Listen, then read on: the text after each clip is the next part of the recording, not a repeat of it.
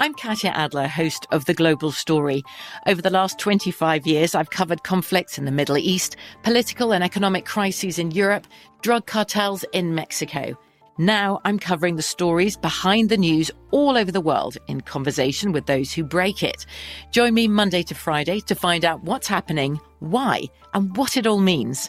Follow The Global Story from the BBC wherever you listen to podcasts. Xfinity has free premium networks for everyone this month, no matter what kind of entertainment you love. Addicted to true crime? Catch killer cases and more spine-tingling shows on A&E Crime Central. Crave adventure? Explore Asian action movies on Hi-Ya. Searching for something extreme? Check out skating, snowboarding, and more on Fuel TV Plus, the global home of action sports. And find crowd-pleasing bops on iHeartRadio's Hit Nation playlist. There's new free shows and movies to love every week. Say free this week in your Xfinity voice remote. We are the voice of NASCAR. The green flag is in the air, and we are underway. The Great American Race. The Motor Racing Network. NASCAR Cup, Xfinity, and Craftsman Truck Series Racing live on your hometown radio station and MRN or NASCAR.com. Martinsville, Talladega, the Chicago Street Course. We have the side-by-side action and last lap passes for the win. Photo finishes. Ryan Blaney will win. The voice of NASCAR, the Motor Racing Network. There's a lot happening these days, but I have just the thing to get you up to speed on what matters without taking too much of your time. The 7 from the Washington Post is a podcast that gives you the 7 most important and interesting stories, and we always try to save room for something fun. You get it all in about 7 minutes or less. I'm Hannah Jewell. I'll get you caught up with the 7 every weekday, so follow the 7 right now. Welcome to Guys We Fuck, the anti-slut-shaming podcast. Yo, you having sex? I'm Christina Hutchinson. I'm Corinne Fisher, and I'm gonna fuck your boyfriend. Bring us your slutty, your horny, and your shame. Hey, you a slut? Yes. Okay. Let's talk about fucking. Hello, fuckers. How you doing? Welcome to another episode of Guys We Fucked. It's the anti-slut-shaming podcast. I'm Corinne Fisher. I'm Christina Hutchinson. Welcome to the show. You know the drill by now. If you haven't watched that comedy special, you're going to go to youtube.com/guyswefucked without the you and fucked, and you're going to press play when the video comes up of me and Christina, and you're going to laugh your ass off. And we're going to keep saying this until we hit the number of views that we want to hit. Yeah. And you don't know what that is. So this could go on forever. And it probably will. So get used to it, baby. Help us spread the word. And if you are a Luminary subscriber, you already know this. But if you're not, you get 2 extra bonus episodes of Guys We Fucked per month. All available only for Luminary subscribers. I love these episodes. We go through our inbox. We take the craziest emails, and we also save a lot of our personal stuff for those episodes because, you know, it's a niche audience, feels more safe for us. So if you're not yet a Luminary subscriber, highly recommend it. Yes, absolutely. And if you're an independent musician, but you know, don't suck, send your music to GWF. Have you ever gotten a bad submission? Sure. All the time. Really? Yeah. You get them all the time. Oh, really? Yeah. Oh, 100%. But they tried. But you don't, and you don't play them, right? No. Okay, thank you. No. Yeah. There's some that definitely, like, I'll be like, I dig this, so hopefully this works. But they're different sounding. Mike likes a whispery folk song. I do, yeah, and I love an electronic, like, dancey. You know, we get a lot of those that I think that end up on the show too. Well, that's because I think when you're creating on a computer, because if you don't have the money for instruments, right, as an independent artist, right. But send them to me. Yeah, so it's a GWF podcast music at gmail.com. You'll be talking to Mike, and you need a streaming link and then an MP3. Yeah, so if you're gonna send more than one song for submission, just send an MP3 of everything that you're sending, just so I can actually download it and put it into the... You know how to use computers, guys. Yeah, you got it. You guys are all young. You can figure it out. And if you want to email us, it's sorryaboutlastnightshow@gmail.com. Make that subject line descriptive. This week's subject line is, would it be that bad? It's about suicide. Hi, Corinne and Christina. No. I go on. Oh, the subject's about. Oh, fuck. Yeah. Yes, it would. Yeah, I could go on forever about how much joy you and Guys We Fucked has given me for many years. Well, Not then enough. I was going to say, already you've like found a reason to live. Right. Yeah, exactly. Every Friday. Come on. Never missed an episode. After I catch up on each week's new episode, I go through old episodes and I'm listening through for probably the third or fourth time, and it is the best part of my day. Okay. That's bad news. Yeah, that's not great. I've also thank you. seen you live as much as possible when I lived in DC and now in Philadelphia, and your comedy special was amazing. Thank you. I'm so appreciative. You released it to us for free. Don't get me wrong, I would have paid for it, but it means a lot to me that you produce so much free content because I think everyone needs a little Guys We Fucked. I can't thank you enough. Well, that's very nice. That's what happens when no one wants to buy it, you know? They're like, oh, Chris Stefano. Well, let's go you. Anyway. That real congrats, Chris. No, yeah, it's awesome. No, he's amazing. Yeah. I have had Can't get that out of my life. suicidal ideation. What's that? That's just the abbreviation for parentheses SI. I thought you were saying C. Well, I just was like, yes, or some kind of a warning. I was like, I don't know what this warning means. I've had suicidal ideation since the 4th grade, age 9, when 9/11 happened, and I saw that man jumping from the towers and thought, I wish that was me. No. That's a fucked up image to see, especially for a 9-year-old. Woo! Way to make 9/11 about you. True. Didn't think of that part. I didn't understand why I felt this way at the time, but it was very upsetting for 9-year-old me. Also, I used to pray asking God, in quotes, to not wake me up in the morning. I have been in and out of hospitals, residential programs, day programs, after work programs, group therapy, and individual therapy, and I take 11 pills a day, which are all psych meds. Yet suicidal ideation is still very prevalent in my life. I always give myself goals like I will kill myself before I turn 18. That's not a goal. No. That's not a goal. When suicide's a terrible goal. Don't call it a goal. Call it a fucking terrible goal. A mental crisis. Or before I graduate college, which means a lot of life's milestones will be very upsetting for me. Over the past few years, I would continually comfort myself with I will be dead by the time I turn 30, but now I'm 29 and my birthday is in June. Nice. I've tried hard in treatment to get myself to a place where suicidal ideation isn't ruining and running my life, but I haven't been successful. I just wish I could really explain to people why I'm doing this and why it is best for me, but trying to reason with others just sends me back to the hospital. Why you're doing what? Why you're planning your suicide? Right. Okay. Because that's not best for you.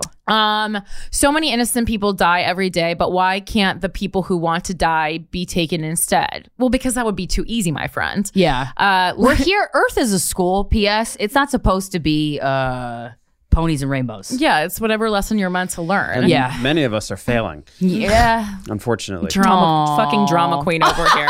Fucking drama queen. Literally, I'm not going to say air Mike's personal business, but he's currently talk about it, Mike. in a deep depression about something that hasn't even been proven true yet. Okay, this is what we're working with as women. As women.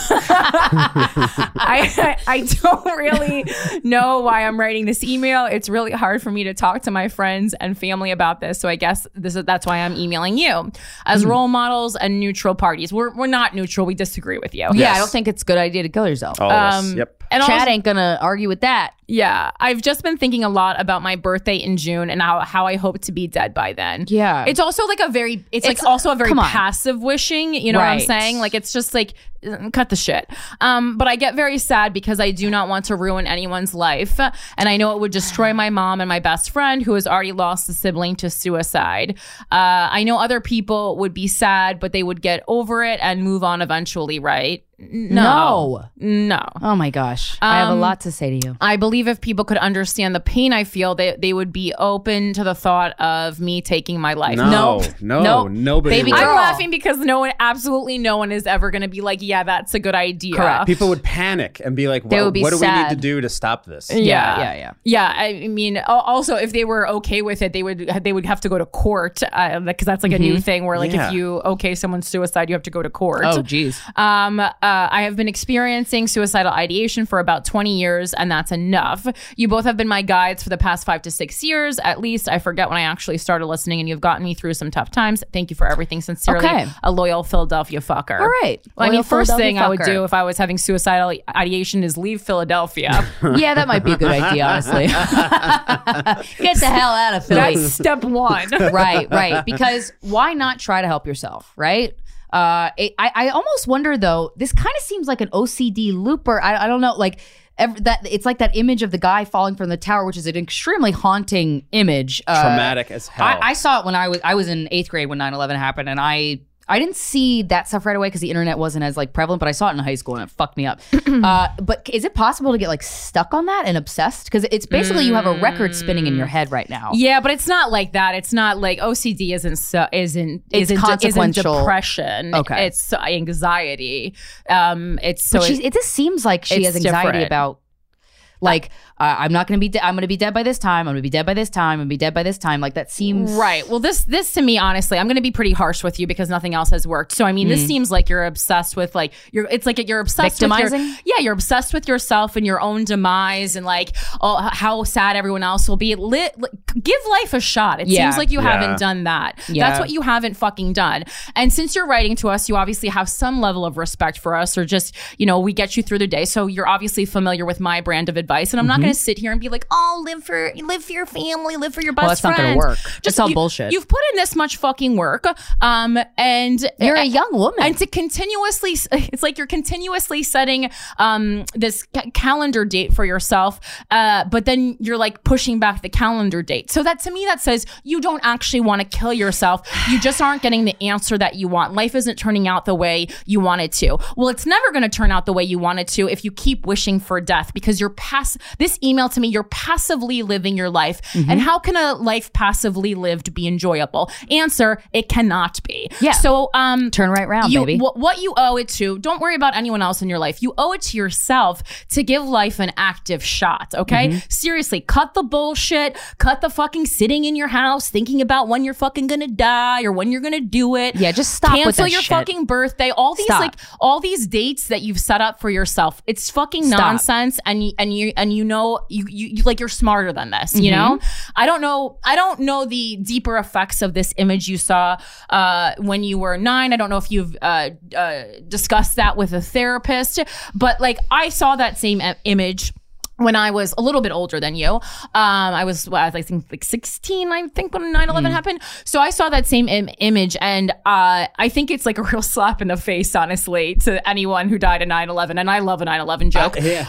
That you wish that was you. Can you imagine someone fucking hearing that you wish that was you? Would you say that to Pete Davidson? Yeah. No, you wouldn't. You just get down on your knees and suck his big old wang, huh? Pete Davidson or would is that probably just be like, me too. Like, Yeah. Corinne, you're right. That guy didn't do it because he was like, all right, the day's here. I'm going to jump out the window. Yeah, he had no other choice. It was either burn alive or jump out the window. You know what that man did? But it was really sad and tragic and awful. He didn't have a choice. Well, actually, he did have a choice. He had a choice. And he made the empowered one. He had a choice to passively die, as you continuously wish to do. I love this theme. And he took control, and he said, I'm going to die on either way. Today, no matter what. I'm going to die on my own terms, okay? So this is not, and this is not saying like die on your own terms. This is saying like, don't fucking involve this guy who literally had to die. He had the choice between death and death. You have the choice between life and death. Yes. And again, I don't agree with like, even though believe me, your whole fucking family will be extremely traumatized if you do that. As comedians, we deal with suicide a lot. It's extremely traumatizing. Death, not by choice, is extremely traumatizing. It's been 8 months since my dad died, and he was an older man, and I still cry every single fucking day. But it's not. Yeah, it's not about other people. It's about you. Like you've already gone through this 20 years of your 29 years of your fucking life. You said 20 were filled with suicidal ideation. Okay, so let's tap back into those first 9 that fucking weren't. What happened in your childhood that you can go back to, that you can re-understand? Have you looked into, like, have you done the fucking work to be alive? Being alive Clearly is a not. Fucking job. Okay. Mm-hmm. So show up for work for yourself, not even for everyone else. Just show up for work. Like, I don't know how you thought we were going to respond to this email, but like, I'm not going to handle you with kid gloves. Give yourself a fucking decent shot at life. Seriously. And stop telling yourself the same fucking sob story, because it's not cute. Really. Yeah. And as somebody with a parent who's threatened suicide since I was fucking born, you're making your family's life worse by doing what you're doing, okay? If you actually want to positively affect yourself and the people around you, don't fucking talk about how you want to die all the time and live your goddamn life, okay? I am scarred forever from a family member threatening to take her own life and just constantly talking about it. It's so painful. So the pain that your family is experiencing is probably a lot deeper than you can ever imagine. But a way to rectify this, because there is a way to rectify this, is to figure out how to get to a place where you like yourself and you start living your life. Because then that will dissolve the pain that has probably been caused from throwing around your fucking suicide and dangling it in front of people for your whole life. I think it's extremely unfair. So you got to fucking stop that. And 2 other woo-woo suggestions that you can take me up on or not. When I first moved into my new apartment, for whatever reason, I just was like obsessed with medium videos. Laura Lynn Jackson, Matt Frazier, John Edwards, Teresa Caputo, all these fucking mediums. And I've probably consumed hundreds of hours of these videos of them giving readings. Every single time there's a suicide, the person regrets it. Every single time. They've never not regretted it. It doesn't matter if they were in such unbearable pain every second of their day. The second they kill themselves and they're on the other side, they immediately regret it, because they're forced to have to watch their loved ones grieve such a tragic, such a traumatizing loss. So please know that. And then also look into past life stuff, because that's the only other, unless it's something like Corinne said from your childhood, it might be, but also I've just thrown it out there. Can't hurt. Read Many Lives, Many Masters in order to learn about the subject. It's a very accredited book by a very reputable doctor from Harvard. I would just look into that. Don't give up. Stop. And stop with this bullshit. Also, you got this. I mean, beyond the woo-woo stuff, look into antidepressants. I know that we. You're on a bunch of pills, and honestly, that might not be. It might be helping, it might not. You said you're on how many drugs? 15? 11 pills a day. Yeah. All right. Well, actually, so I mean, your body chemistry is taking a hit right now. Because of the medication, and it could be for the better, but just, you know. Yeah, I mean, it's like, did you tell a professional that you're feeling this way? I'm guessing you did, but if you did, I mean, you didn't. It feels like you need to go different routes, because it seems like you're kind of just like on this carousel of the same thing. Even like that, the fact, like, listen, it's lovely that you listen to Guys We Fucked all the time, but you don't need to listen to every episode 4 times. Like you're just kind of like putting yourself in this continual. You're not giving yourself new experiences and allowing yourself to listen to new thoughts, right? And the sentence that really sticks out for me is, I believe if people could understand the pain I feel, they would be open to the thought of me taking my life. No, I mean, you are in a romance with your own fucking depression and despair. Okay. And I see so many people doing that right now. It's kind of like almost like a trending thing, especially on the internet, like where we're all in this competition for who's the most damaged and destroyed. And we're doing the same thing. Like get out of that cycle. Okay. Yeah, because it's a self-fulfilling prophecy. When you're this depressed, your mind's basically telling you that you're pathetic and you're a mess. But that's a self-fulfilling prophecy, because what ends up happening is you believe those thoughts, which are not true, because your mind is not you, and then you act pathetic. That's how it goes. So you can pull yourself out of this cycle. You just have to get jostled out of it, and hopefully you hear this and that does the trick. Yeah, you have to remove yourself. Maybe it's like remove yourself from your surroundings. Like there are so many variables that contribute to our happiness. And obviously you have something deeper going on that is actually like a clinical depression, psychological, issues. But we live in a time of modern medicine and a lot of options, especially if you're living in a major city, because you definitely have more access no matter what your financial status is. Also, I sometimes fantasize about when I'm really depressed, what it would be like to fake my own death. I'm not actually gonna do this, but fake your own death and then live a new life. And you think of oh my God, you could do anything. You could start over at fucking 29 years old and move to another country and do, obviously, this is all fantasy, but it kind of makes you realize, oh, there's more possibility out there than maybe I have been assuming that there is. Right. And I mean, I gotta be honest, there's a reason why you haven't killed yourself, and that's because you don't want to. I truly believe that. Yeah. You wouldn't go on for fucking 20 years with the same. That's like someone saying I'm going to start a company for 20 years. They're never starting that fucking company. Right. You know what I'm saying? I'm going to go to the gym eventually, and they never do. And I also think something that would helpful, and this is something I've definitely recommended to several of my depressed colleagues that was helpful. Go volunteer for in a place where people That's a great idea. are doing worse than you. Yes. Okay. Yeah, and also helping don't people. tell them that. Don't tell them that. But that's where you go. Because you really just got to get your head out of your own ass. And I know you're depressed, and I'm not taking that away from you. But it's become your whole fucking identity. Yeah. And you need a new and you need to put that on the shelf, baby. Yeah. And obviously, you're not happy with you. So, but you have control to change who you are, how you're perceived in the world, how how you experience the world. You have control over all this, and stop making excuses that you don't. And I think in the back of your head, you knew this was the kind of advice that we were going to give you. You definitely did. If you've listened to us each episode 3 or 4 times, you know what we're going to say. Oh, man. Feel free to check in, but I swear to fucking God, if I see an obituary, I'm going to be fucking pissed. Yeah, please don't do anything. Yeah. It's hard. It is hard. When you're in this swamp of self-pity, oh, boy. It's the only thing that really gets you out of it is a change of scenery or somebody going, snap the fuck out of it, you dumb bitch. Yeah. So I hope that helps. This show is sponsored by BetterHelp. Getting stuff off your chest is incredible. It's so therapeutic. We all carry around different stressors. Some of them are big, some of them are small, a lot of them are very big. But we keep them bottled up, and it could start affecting us negatively. And then we act like a jerk to the people we love, and we're like, this is not how I want to be. Therapy has saved my life personally. There are so many benefits of it. It empowers you to be the best version of yourself. And it isn't just for those who've experienced major trauma, although if you have experienced major trauma, highly recommend. If you're thinking of starting therapy, give BetterHelp a try. It's entirely online, designated to be convenient, flexible, and suited to your schedule. You just fill out a questionnaire and you get matched with a licensed therapist, and you could switch at any time.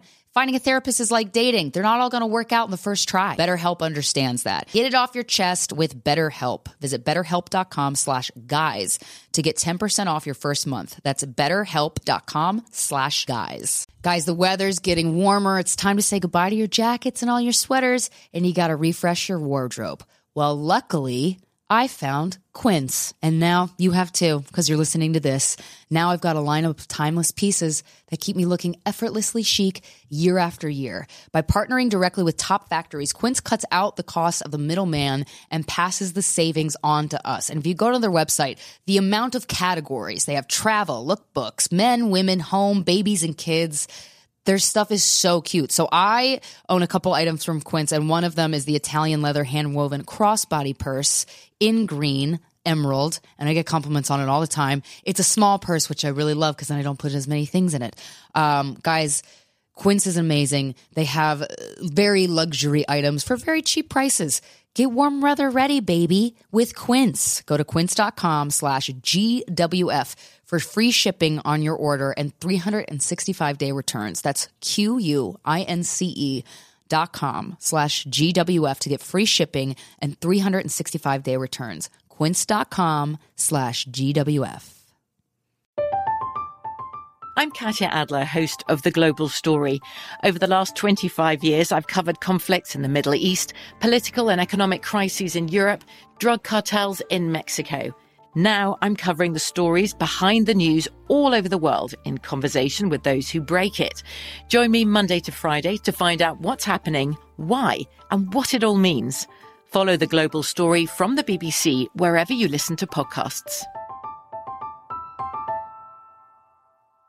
Xfinity has free premium networks for everyone this month, no matter what kind of entertainment you love. Addicted to true crime? Catch killer cases and more spine-tingling shows on A&E Crime Central. Crave adventure? Explore Asian action movies on Hi-Ya. Searching for something extreme? Check out skating, snowboarding, and more on Fuel TV Plus, the global home of action sports. And find crowd-pleasing bops on iHeartRadio's Hit Nation playlist. There's new free shows and movies to love every week. Say free this week in your Xfinity voice remote.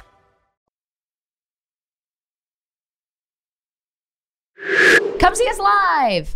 I'm going to be in London. That's in the UK. On May 12th at the Leicester Square Theatre, headlining for one show only. Tickets are pretty much sold out, so get them if they're available. But ChristinaHutchinson.com is where the link is. And Dublin, Ireland, I will be at the Sugarland Club May 13th with Von DiCarlo.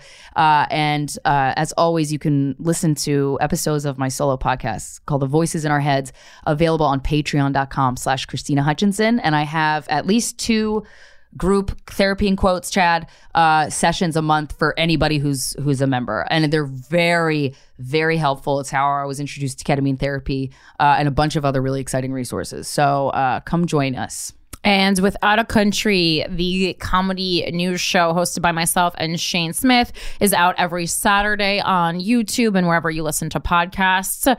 Subscribe to the Without a Country YouTube channel. Follow us on Instagram. It's a super fun show. We chat a little bit about us, but we chat mostly about the news, and it just makes the news like a lot more digestible because we make dick jokes throughout it. Yeah. Again, that's Without a Country. And make sure to rate and review Guys We Fucked on Apple Podcasts. Again, you guys have been doing such a wonderful job with that. Tell us why you like the show. What has kept you listening to the show all these years? Maybe you're a new listener. How'd you find it? Anything like that is super helpful to us. Yeah, we read them and they're really nice. Yeah, we work for ourselves, so we're the ones fucking reading them. And again, make sure to go to youtube.com/guys we fucked without the U and fucked to check out all the free content that'll apparently stop you from killing yourself. I hope so. We have the Dumb Bitch Woo Hour, Ooh. which is kind of like avant-garde and fun and wacky. We have old episodes of Did That Help? We have clips from our stand-up special. We have the full stand-up special. We have so much content there. And then, of course, make sure to follow us on TikTok at Guys We Fucked without the U and fucked for all the incredible clips from our show. Yeah. Shout out to Patty Clips. He does a great job with those. Yeah. And shout out to Colt, who did an amazing job clipping up our special. And soon make sure you're subscribed to our YouTube channel because full episodes of Guys We Fucked will soon be available. Yeah, we're just working on them to make them nice, and you know we have a team, but it's not that big. Yeah. So These things take time. It takes a while to do good work. It takes a while, but anyway, how you doing? I'm good. I built a trampoline yesterday for my nephew. Oh, you built? Oh, yeah. built it? My brother bought like a big one, big ass one. I'm so jealous. It was so fun. Suburban living. Then he had to go to the ER because he dislocated his elbow. I'm like, oh no! Wow, we were so close. Wait, your brother? No, my nephew. Oh, yeah. He dislocated his arm the day they built the trampoline. Yep. Oh, Yep. That's so. Trampolines are so dangerous. I know. This one had a net. It had a net. I installed it. So then, how did he do it? He fell. Like, I think he tried to catch himself in a weird way, and so his weight was oddly distributed. I don't know. He's so flimsy. He's 8 or he's 7. Right? 7. He just had his 7th birthday. He's so tiny, and the kid has so much anxiety, man. Oh my God! I've tried to talk to him. He's afraid to go to bed at night. And I was trying to have like a heart-to-heart with him and say, I had him name objects in the room because he was like, a man's going to come in my room and get me. And I'm like, okay, well, so that's all in your head. Like, it's your mind. Like, nothing can actually hurt you. The terror and the fear is in your mind. Right. So when you feel it, I was trying to teach him to deep breathe because he actually meditates. And I was so proud of him. I'm like, God damn, that's amazing. But yeah, it was so cute. He was like, I don't want to calm down. And I'm like, well, that's a different problem, Brantley. I got to go to bed. But yeah, it was nice to spend the weekend with him. Maybe he's right though, because I told my therapist right before my dad got sick that I felt like something really bad was going to happen, and she said that it was in my mind. And then I honestly, as upset I was about my dad, I was like, I kind of did enjoy being right. I was like, well, because you never think that. You're not like a doomsdayer. Kirsten, I fucking nailed it, actually. Yeah. Is she back from leave? She actually just emailed me yesterday. Oh, nice. But I didn't respond to her yet. I don't want her to think I was too thirsty for therapy. So honestly, it's funny because I've been just as the same, if not better, without therapy. Yeah, I stopped my talk therapy because I was like, too much. There was just, how long? I mean, my dad's dead. How many times can we think about it? He's not coming back. Yeah. And at what point are you just reopening a wound? I know. Do you know what I'm saying? Well, it's also like not I like don't know I'm the not, answer to that. It's not like I'm not thinking about it. It's not like I'm repressing about it. I think of it literally 23. Well, no, like I would say how many when you're sleeping? 19 hours a day. No, like a little less because I'm sleeping. So like 15 hours a day. I'm thinking about it. You know, that's enough. I think that's enough time to put into it. Yeah.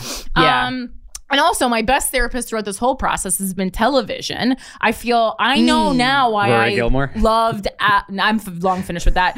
I know now why I loved Andy Warhol so much because he said, I'm gonna misquote him, but it was basically like. He had a quote where he was like, I can't believe people still have relationships after the TV was invented. Like, I don't know how people are keeping relationships going. He said that before he died, too. Yeah. Damn. Yeah. Obviously, he said that before he died, but when TV wasn't even as pervasive as it is. Well, I think, TV kind of came because he was storytelling is so. TV came out while he was, alive. So he got to experience life, or with, what year was he born? In the. I just saw an exhibit with him. TV came out in the 1950s. He was probably born in the 40s. I can't remember. I used to know all these facts. It is so therapeutic to watch a cast of characters. He was born in 1928. Yeah, so he's experienced a lot of life without TV. And then, to have TV introduced, and he was like, I don't know how people continue to have serious interpersonal relationships after TV was invented. That's how I feel about phones. It's so fucking good. That's good. That's good therapy. It's good helpful. I had such a satisfactory weekend. I had the best weekend of my life because I had such minimal contact with other fucking people. That's great. Wow. Yesterday, the only person I talked to was a Dunkin' Donuts employee. One of the best days I've had in months. Wow. And I worked all day. I worked literally all day. I cleaned my whole apartment. I mean, it's still really bad, but I cleaned my apartment and I worked on our TV show. I did so much fucking shit. Yay! And you didn't talk to anybody and it was nice. Didn't talk to, I could text a couple people, but other than that. Right, but it was on your terms. Incredible. Well, I've been doing this new thing where I put my phone on Do Not Disturb for all day Sunday. Yeah. It's my only day off. You have to have at least one day. My God. Yes, was Michael raising his hand? Yeah, it's he was wanting to say something. I'm just moving around. Oh, okay. Oh, I thought you... Someone commented that they think it's hot when we cut you off from speaking. So that's a kink. Yeah, I love that. Oh my God, can I practice being mean to you? Yeah. Yes. Go ahead. Shut up. Anyway, are you gonna? Is someone talking? Are you gonna be like a pay pig person? Oh, right. No, I just want to see what it feels like out loud to be mean to somebody. I don't really know how to do it yet, but I'll figure it out. You want to practice it? I can start trying to say something, and then you can cut me off. And don't talk. Okay. Oh my God. Yeah, that's fun. I'm glad you had a nice relaxing weekend. Thank you. Filled with no people. Thank you. It's beautiful. Somebody else who's also beautiful is our guest, Inside and Out. We're so excited to have her on. She is a feminist writer, editor, television director, and producer. She's the co-founder of Bust Magazine, an essential feminist publication, and her book, Getting Over Max Cooper, is out now for you to purchase. Ladies and gentlemen, please welcome to the show, Marcelle Karp.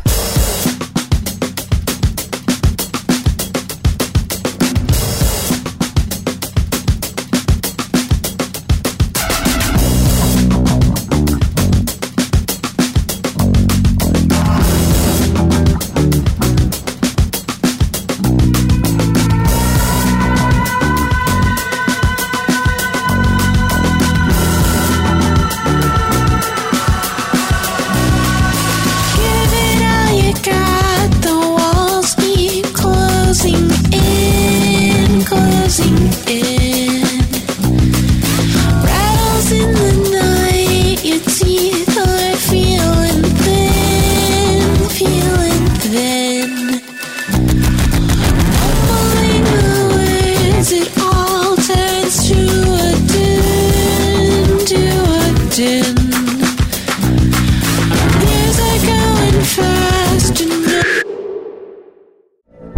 from BBC Radio 4, Britain's biggest paranormal podcast, is going on a road trip. I thought in that moment, oh my God, we've summoned something from this board. This is Uncanny USA. He says, somebody's in the house, and I screamed. Listen to Uncanny USA wherever you get your BBC podcasts, if you dare.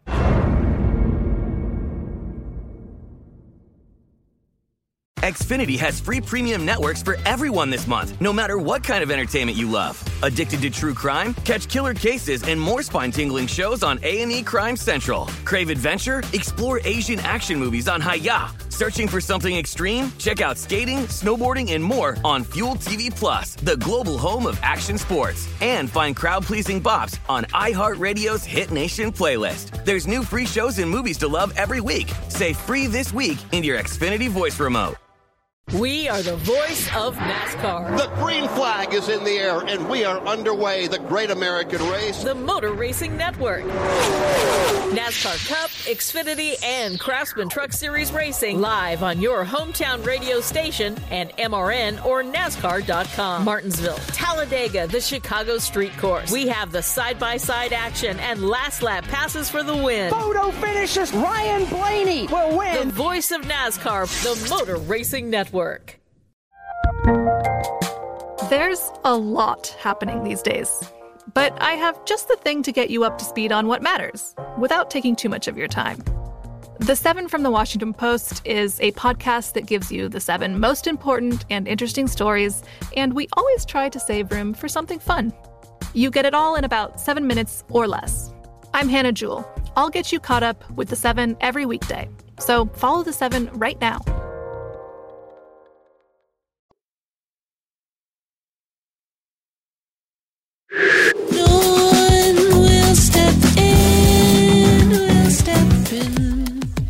We are here with Marcelle Karp. We're so excited to talk to you about your book, about your life.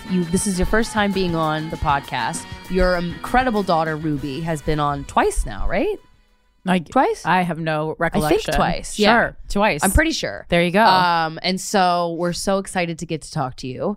I love these opportunities to get to know further people that I already know, but like on a more, I like excuses to ask people like really in-depth questions. So, and last time I saw you, oh boy, I had just broken up with Steven.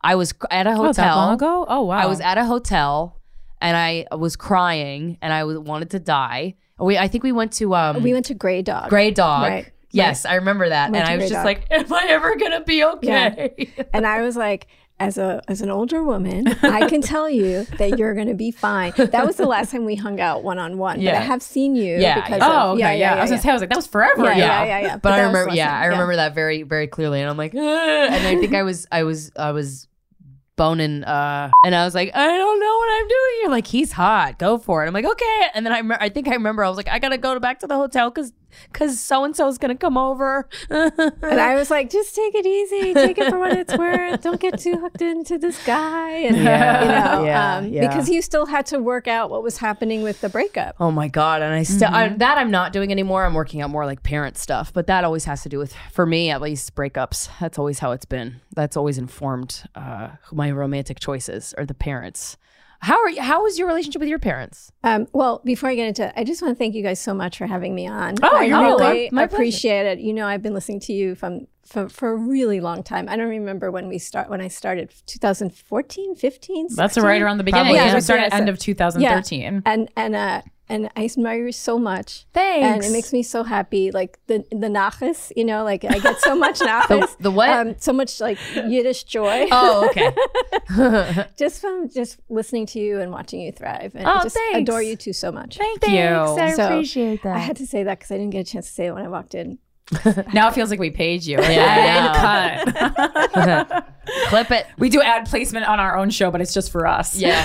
The parent thing is complicated, because for a long time, your parents are just there in the background. They're annoying. And, whatever your stuff is, I have a lot of stuff with my father and my mother. And then, one dies and then the one's left, and you have just the whatever few years. My mother's now 82, so now I'm starting to look at what do the next 10 years look like for me in terms of her, in terms of like elder care. I have a brother, but he has a wife and a kid, so he's like, if God forbid something happens to her, it's going to come on me to do the work of taking care of her. Is that because you live closer to her? No, she lives in Florida. My brother lives in Bay Ridge. I live in Stuytown. So like, yeah, you have to force his hand a little bit, though. I was going to say, it always comes down to the daughter taking care of the parent when there's multiple kids and there's like a son and a daughter. Yeah. I've noticed that. Yeah, it does. And I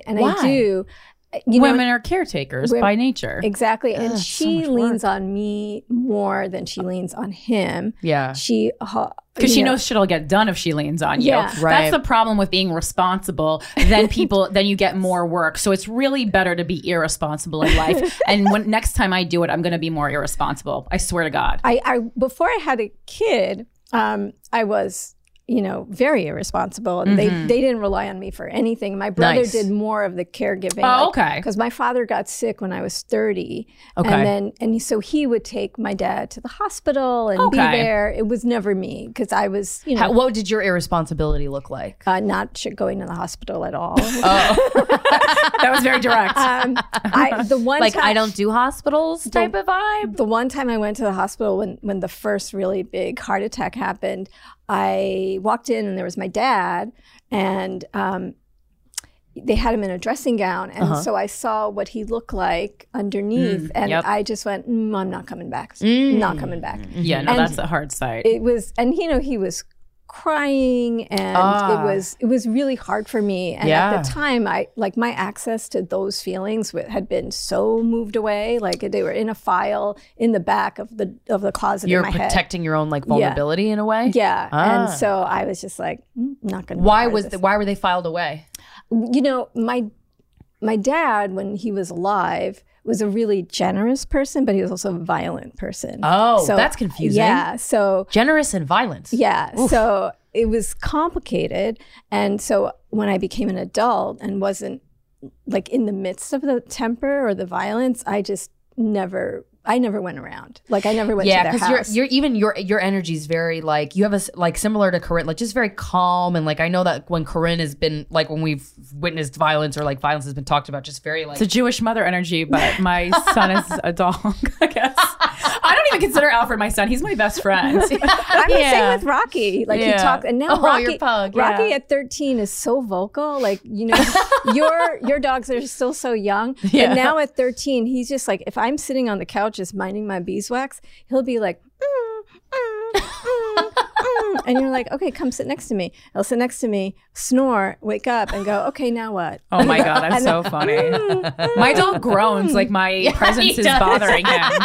He does get annoyed. Her dog gets annoyed, straight up annoyed. He gets sometimes I'll be like, well, me and Alfred aren't talking today. It's wild how much dogs embody the personality of their parents. Yeah. It's crazy because Kevin's always like, can I come? What are you doing? Are you going to love me? It's very, wow.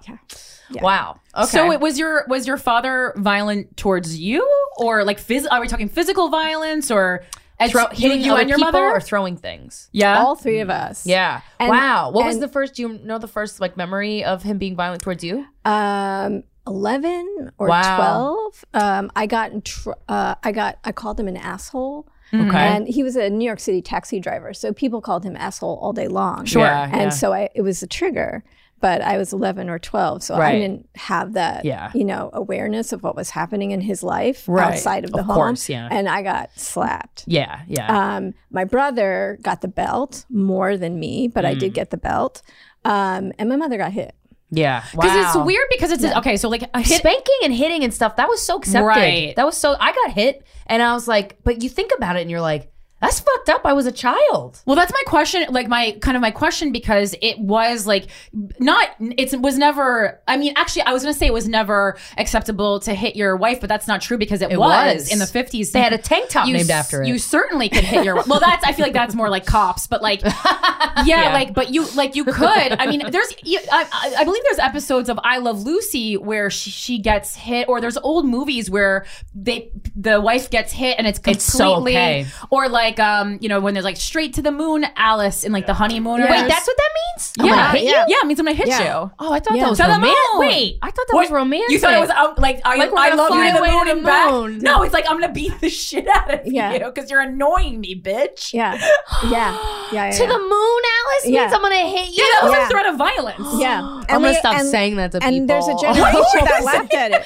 I didn't get that part. Yeah. No, violence against the wife was very accepted. So I mean, wow. But you're young enough that violence towards the wife wasn't accepted at that point anymore. It was the 70s, right? So that's okay. 70s, no, right? It wasn't okay. My mother, when an incident would happen, my mother would take the kids, me and my brother, and go to my aunt's house, right, and just recover. Did she talk to you about it? No, because in the years that he's passed, there's more of like he was a good man. It's this kind of like everyone's a hero after death. Yeah. And I always feel conflicted talking about it, but this is my your story. That's your experience. When I was 17, two terrible things happened. My brother, never a good student, got like all D's and F's, and I was like the good student, the one with the A's. And so when he got the report card, my father took the belt to him, and so he was covered in belt welts from the back of his neck to the bottom of his ankles, arms. Couldn't wear shorts the rest of the summer. That's not what's going to get him to do well in school. He just wasn't a person who took to school, and that was never right. And my dad was just like, he didn't understand where, and again, like I'm like looking at it through this lens of he didn't understand where this failure came from, because he did everything to help my brother who had a speech impediment and just was like all these other things. And then I was going to sleepaway camp, for the first time as a counselor. And he was my dad was very agitated about it because it was the first time I'd be away from the house. I was so he didn't understand 17. His emotions. And he pushed me into, in the bathroom, where the towel rack is, he pushed me into that. And my dog at the time just went for his ankles. And I think my dad caught himself and then retreated to his room and cried, because that would he cried. That would be when the violence would happen. He would, in the aftermath, would be ashamed and go to his room and cry. Oh gosh, man, that was a man who had no tools to deal with his emotions. And I imagine the version of masculinity that was pushed upon him was not good. Again, he spent the first, part of his childhood in a POW camp and from the war. And well, that'll do it. He's got two older brothers, or actually he had three, one died. So, rough housing was normal and for them. And then when he had the wife and he was a taxi driver and he had all this other frustration, this was the conduit, was like the three people he loved the most in the world and would die for, and all this other stuff. So this again is through the lens of a woman who's now 58 and who's raised a kid and who's been in the world. But it took me a really long time to get there. To understand who this man was in the context of where he was. Did you ever ask him about himself, about his stories, about his past? I did, but we never really addressed the violence, because the one time, he had a heart attack and then he had a depression. And when the depression happened, he was 52, 53.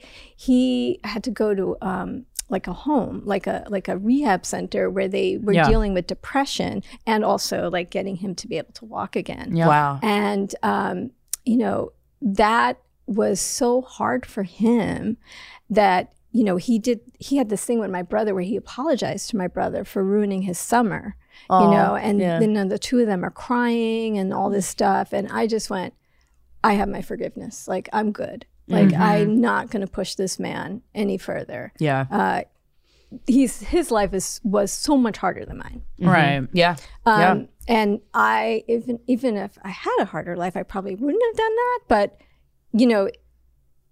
it's like, I'm not in recovery, but it's part of my process of like going, okay, this is the man who was the first man I loved. Yeah. And this is my experience in his home. Yeah. So it was a lot of violence. So yeah. So when he was in the hospital for the first time, and I just was like, I'm good. Yeah. I'm good. Yeah. That makes sense. I'm good. Yeah. I don't have to do this.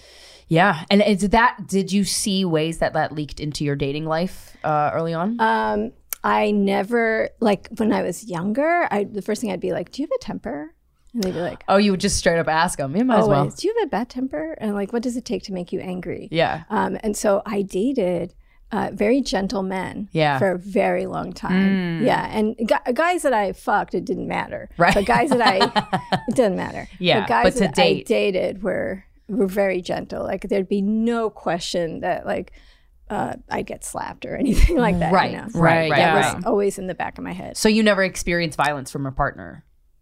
No. Nice. That's great. Okay, No. so you were really like you were leading the charge for yourself in that way. Like, I was able to like go, okay, that won't work for me. Like, you know, saying the wrong thing and then getting yelled at, that's not going to work for me. Yeah, but I feel like that's very good though, because most times like it's like you rectify the problem before there was one, because I think it's much more common for people who had your upbringing to then go and seek out more violent men and just like recreate the pattern. So how, like, were you just always self-aware like that?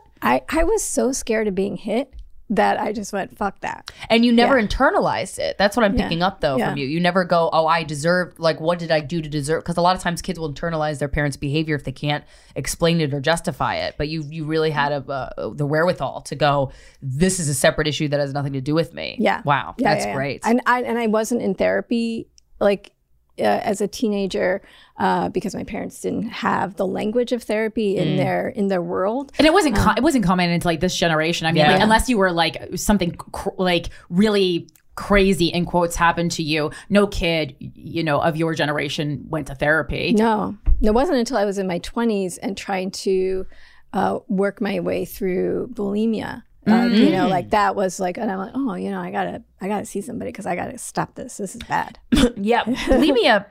I remember when I was reading, I think it was the Saturday Night Live book and Gilda Radner's autobiography, It's Always Something. They talked about bulimia in 1975, from 1975 to 1980 when they were all in the cast. Gilda and Jane would just actively go, oh, we're going to order a pizza for writer's night. And then we would go throw it up. And then we would go, you know, and that was just like so, it's so fascinating to me how many things were talked about and just very widely accepted.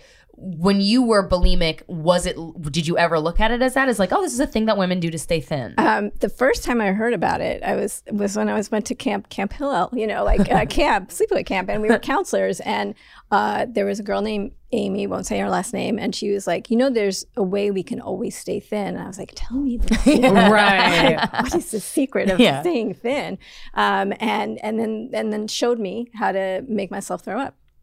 Yeah. And you're like, okay, cool. Sure. Cool. So, and then you would throw up everything you ate or like only some stuff? Pretty much I would just go through everything on my table and then we would binge all and purge. It was just like, it was a ritual that we did as a group of girls and stuck in a sleepaway camp. And then I went to Israel for a semester to like a women's seminary, in Jerusalem. And we were living right across the street from a bread bakery. So like every day, like when I would cut classes, I would go to the bread bakery. And bread in Israel is so good. So good. And then I'd just be like, I would notice something changing, like something tight on my body. And I'd be like, bathroom. You know? Yeah. So, and then like when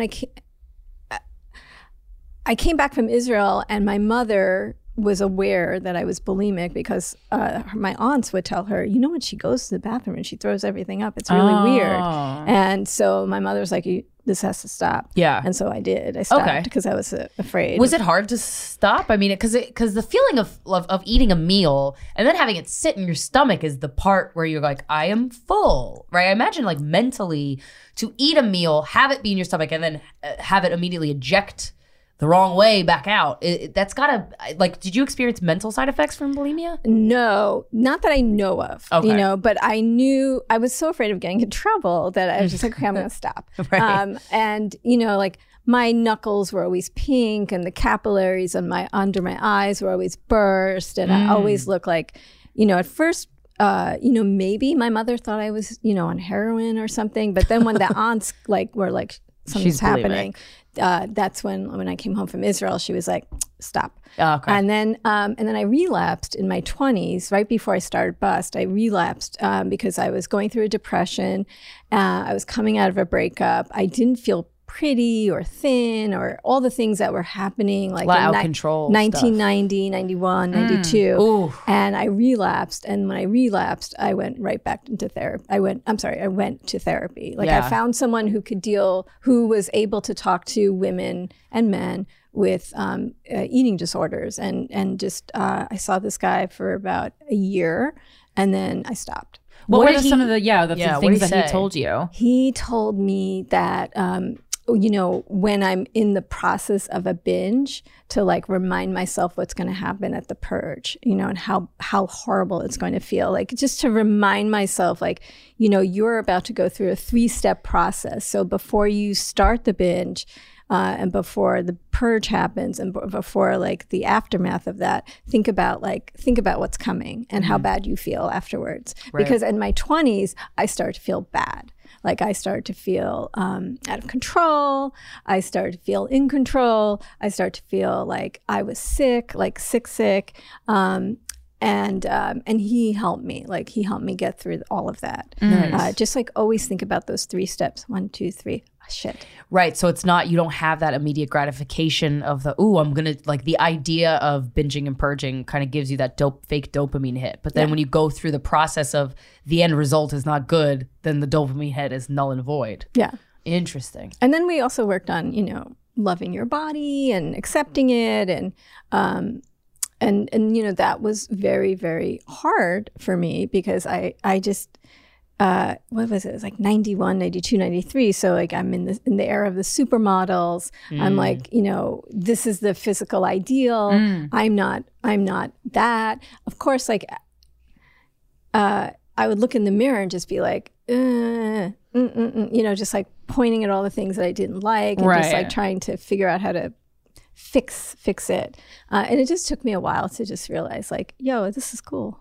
Yeah. Yeah, you like yourself. Yeah. I was those are very progressive thoughts. And it's interesting that you went to, was it a straight man or a gay man, or you didn't know? Gay man. Okay, because that's helpful. That checks out because I was I can't imagine having that kind of a conversation with a straight man and not being annoyed the whole time. Okay, but that checks out. I do not want you to give me any feedback, sir. That checks out. Yeah. And then so when did you have Ruby? So I had, I got pregnant at 35 and she was born when I was 36. Yeah. Oh, okay. Yeah. So you technically had a geriatric pregnancy. Oh my God, I was a high risk pregnancy. Yeah. When I was touring the hospitals, I had to sign all this paperwork, you're high risk and you acknowledge that you're high risk, and and I'm high risk. I mean, I'm a healthy 35-year-old. What are you talking about? What are you talking about? Yeah. But yeah. So I had her. She was born in August. I was probably 36 and a half at the time. Yeah. Oh, well, that's funny because you have very much a Gilmore Girls vibe. You were a young mom, but I was you were just you were in fact a geriatric mom. I was a geriatric mom. That's so funny. So were you ever married to Ruby's father, or what happened there? I was married to the inseminator. That's what we call him.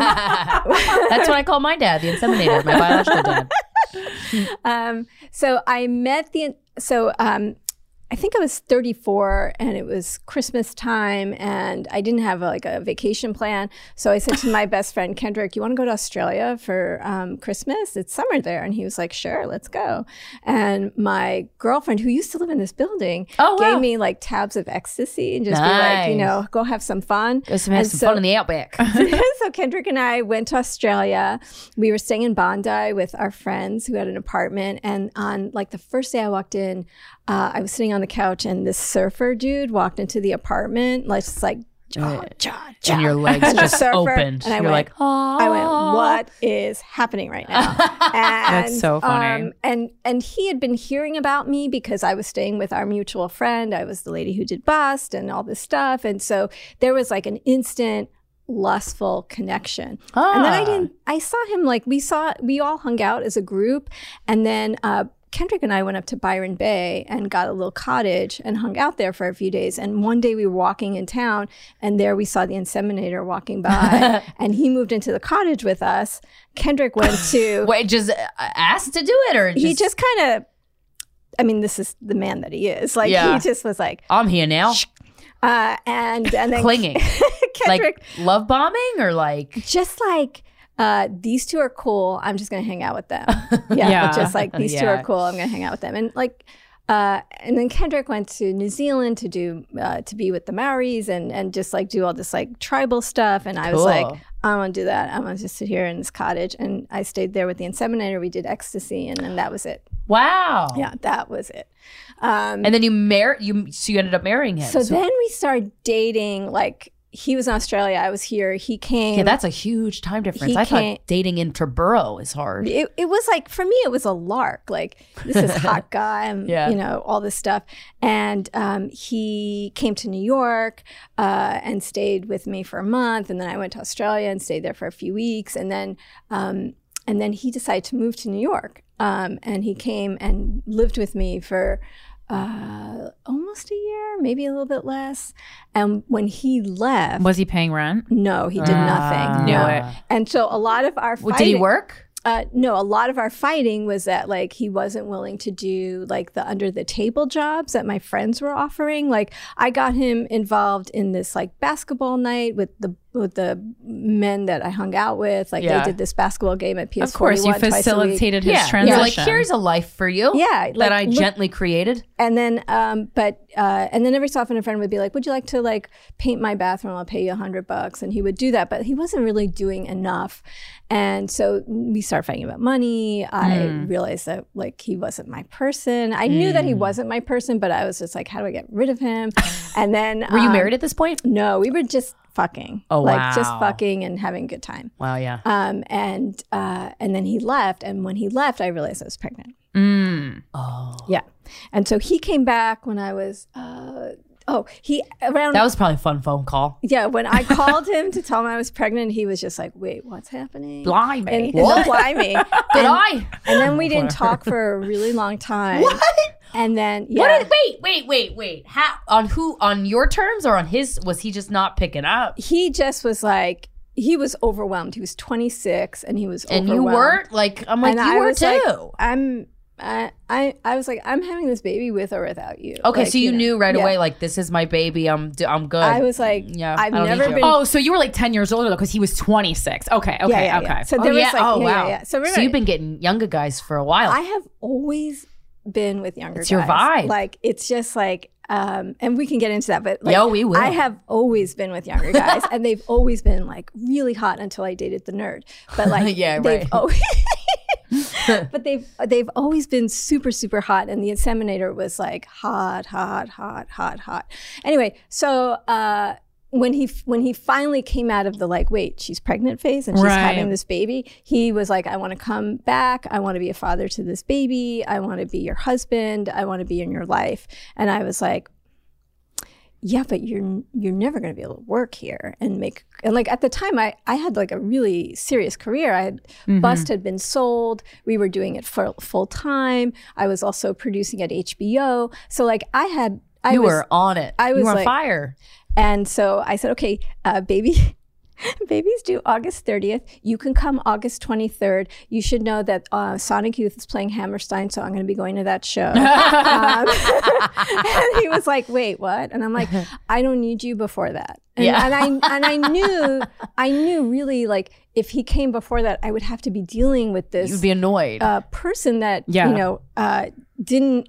Kendrick was my birth partner, like, so wouldn't know. Oh, so he's your friend, yeah. So wouldn't know how to help me when the baby was coming out, or it would even help me in the apartment. It would just be more trouble. Yeah. And like that's the honest truth. And like I know people get down on us on this podcast sometimes because like we're always like men suck, but it's like, well, if they helped, then we wouldn't have stories like this. You know? Like this should be a learning experience. So instead of like hearing stories like this and being like, well, they just hate men, it's like to hear this story and be like, I don't want to be this fucking guy. No, and I knew the guy that it's would important. help. Like, be more helpful, guys, please. And also, like, Kendrick was helping me. Kendrick was my birth partner. He went to the classes with you. He came to all my classes. When the baby was on her way out, he was the voice that I heard going, come on, baby, you can do this, you can do this. He was my person.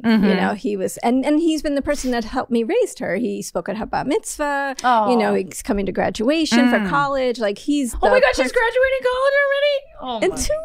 Oh, crazy. My God, I remember when she got accepted. Holy shit. The whole thing is time just like happens. It's crazy. Yeah, it's crazy. So I did marry the inseminator because he needed a green card. And like the only way he could stay here was if he had a green card. Did you grow bitter towards him? I didn't like him. Oh, wow. Okay. I was like... But you married him to give him a green card so that he could be a part of your daughter's life? Yeah. Okay.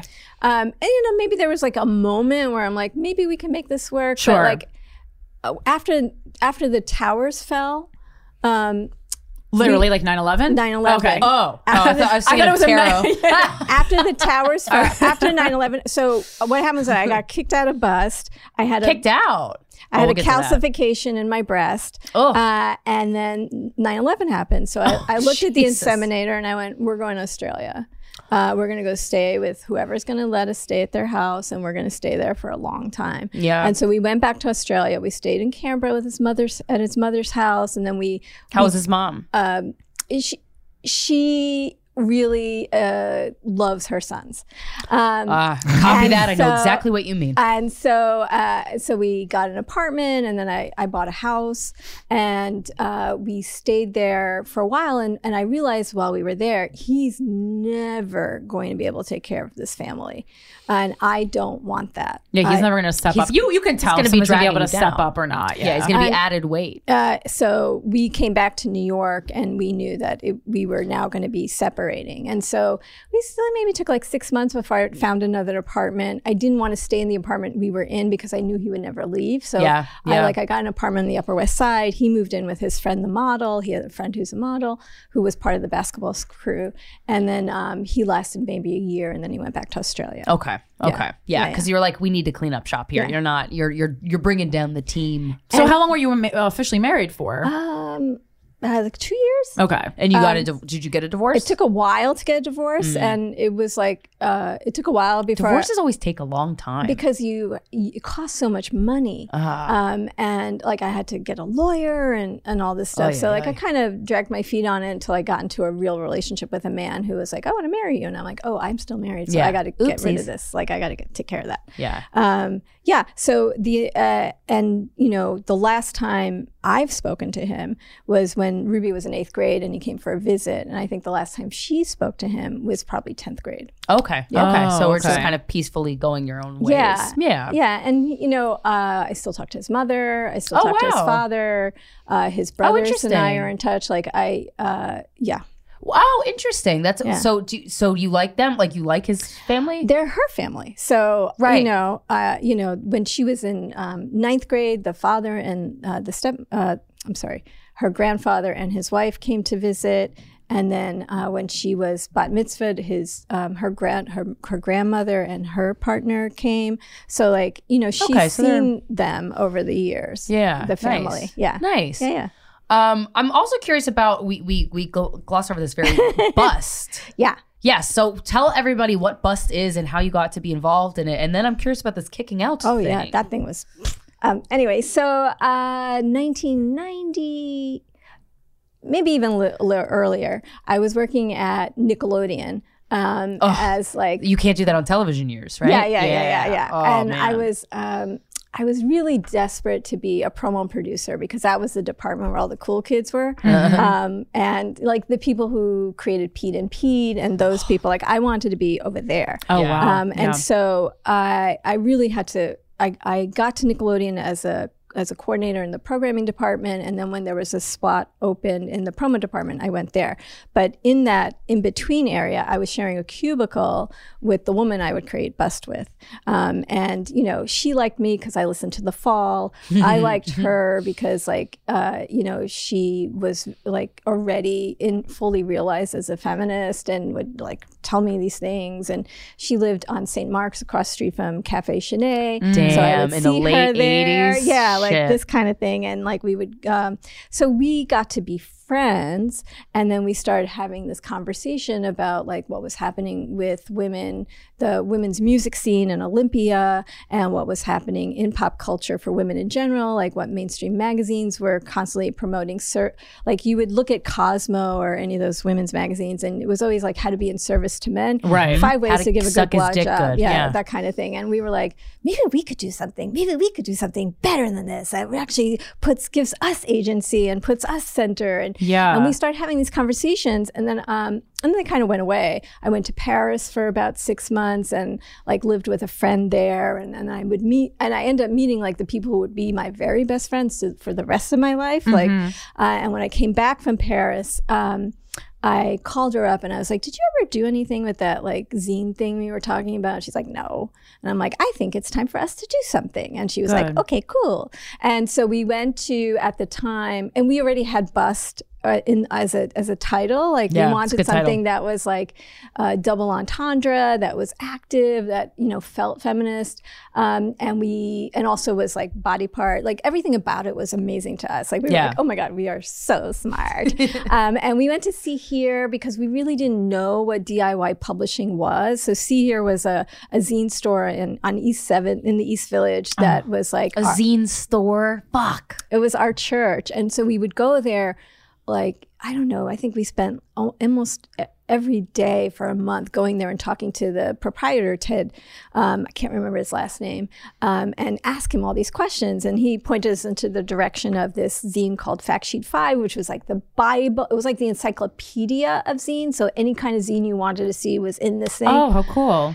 And then I reached out to the guy who published it, Seth Friedman. So we did a lot of like research on how to do a zine. And then like I had already left Nickelodeon at this time. So this is already now 1993. It took us a long time. But you had to learn an industry essentially. And you don't have the internet to help you. Right. Yeah. You have to go on site to a zine store and look up books. Like and so she was working at Nickelodeon. We reached out to some of the women that we liked in our lives, and we were like, we have this kind of idea to do a zine. What? Yeah, a zine. It's a do-it-yourself magazine, and we have this idea, and we'd like for you to write about a day in your life. And all of our friends were like, yeah, I'm going to do it. Do I have to use my name? No, you could use a pseudonym. Actually, we're using pseudonyms. What are yours? Mine is Betty Boop, which my mother thought was so funny because she loved Betty Boop, and I was like, she was like, oh, Betty Boop, ha ha ha, Betty Boop. That was for you, Ma. She just sweet. And then we found an art, like somebody who knew how to do Photoshop because we didn't know how to do it. And then we kind of like put the zine together of all these articles of women writing about a day in their life. And then we did our manifesta. Like we wrote, you know, why we exist and what we're doing and what we plan to do, which is like be a place for women, about women, by women. So like it would be submission based. Like, so all the stories wasn't going to just be me and the other one writing about ourselves. It was always going to be you and you and you writing about you. The other part of DIY publishing is that we had to figure out where to be distributed. And so part of what Fact Sheet 5 did was give you like a resource list of all the places that carried zines. And so at the time it was like, it was Tower Records, and it was mom and pop shops, and it was like these larger distribution companies that aren't around anymore, like Big Top and all this kind of stuff. And I reached out to all those people. I did my pitch, and you know, this one would take a few and that one would take a few. And while I was doing the sales, me and the other co-founder would go to Nickelodeon after hours and Xerox and staple our zine, because by then the art director had laid it all out. So like we had to assemble it. Juggling. We got a PO box where we would have submissions. We got an AOL address. I think the AOL address was bust@aol.com. I mean, it was just like, and you know, awesome. Like when I look at it, we didn't know that we were filling a white space. Like we didn't know that we were filling a space that would be intersectional. We didn't know that we would be doing it, that they would be doing it for 25 or 30 years. Like, we were just like, we're going to do this zine, and we're going to say fuck you to these mainstream women's magazines, and we're going to center us and our pleasure and our anger, you know, because it also at the time, 1993, it's on the heels of the Rodney King riots. It's on the heels of the pro-choice rally. It's on the heels of the gay march. Like, it's on the heels of all this like civil unrest in this country. And what's his face? Clinton was in charge. So a lot was happening, so that you know, we became third wave. And it coincided, much like historically coincided with civil unrest and like revolution in the black community, kind of like what happened during the second wave, and kind of what happened the first time around with the suffragists and abolitionists. So like, it was almost like we were repeating history. And you know, what we should have done is really looked at that, because like, not only were we repeating history from a feminist landscape, but interpersonally, we were repeating history. So like, if you look at some of these movies about like Gloria Steinem and Betty Friedan and all these other things, like how fractured those relationships became, that's kind of what happened with us. Like, as we started to, okay, the first scene came out, and then we'll do a second one, then we'll do a third one, then we'll do a fourth one. By time we were really like, oh my God, this is what we're going to be doing like 4 times a year, we were in a rhythm. And then it became our life. And then once it became our life, like, stuff started to like sprinkle in. Like that what? Was like, you know, petty jealousies. Like, I would go out every night to see bands, and you know, the music industry basically funded Bust, like with advertising and stuff. And so like, I'd see, you know, this publicist or that band or that manager, and then the other co-founder would be out like some days later and go, oh, you do Bust? Do you know Marcelle? That she's amazing. And then the co-founder would be like, wait, what are you talking about? Is she telling you that she's the founder of Bust? I'm the co-founder. So it became like this craziness of not being able to find a way where there was room for all of us. From BBC Radio 4, Britain's biggest paranormal podcast is going on a road trip. I thought in that moment, oh my God, we've summoned something from this board. This is Uncanny USA. He says, somebody's in the house, and I screamed. Listen to Uncanny USA wherever you get your BBC podcasts, if you dare.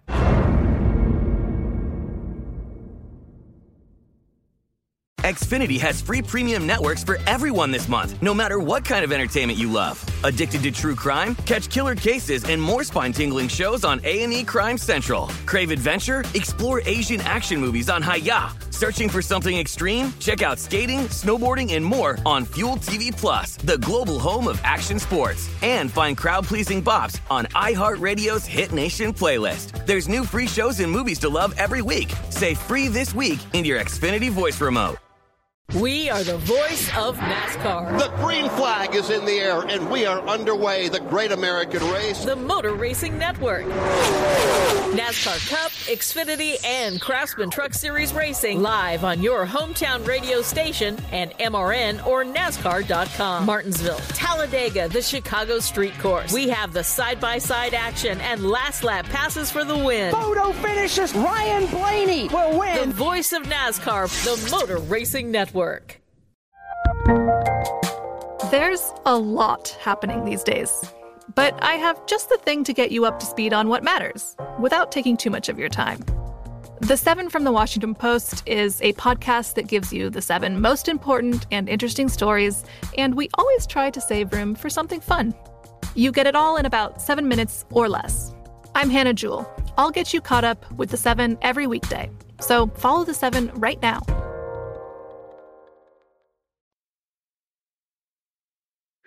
Do you think part of it has to do with tasting success? Yeah, absolutely. Yeah, and being afraid it was going to go away. Yeah. And I feel like because I was going to say all those things that you're describing seem to come from a place of fear. Like your co-founder being like, well, I was doing it too. Like there's a fear underlying there of who knows? It could be one of a million things. Yeah, and also not to put everything on her, maybe like I was going out every night, and maybe I was doing stuff that was annoying to her. Right.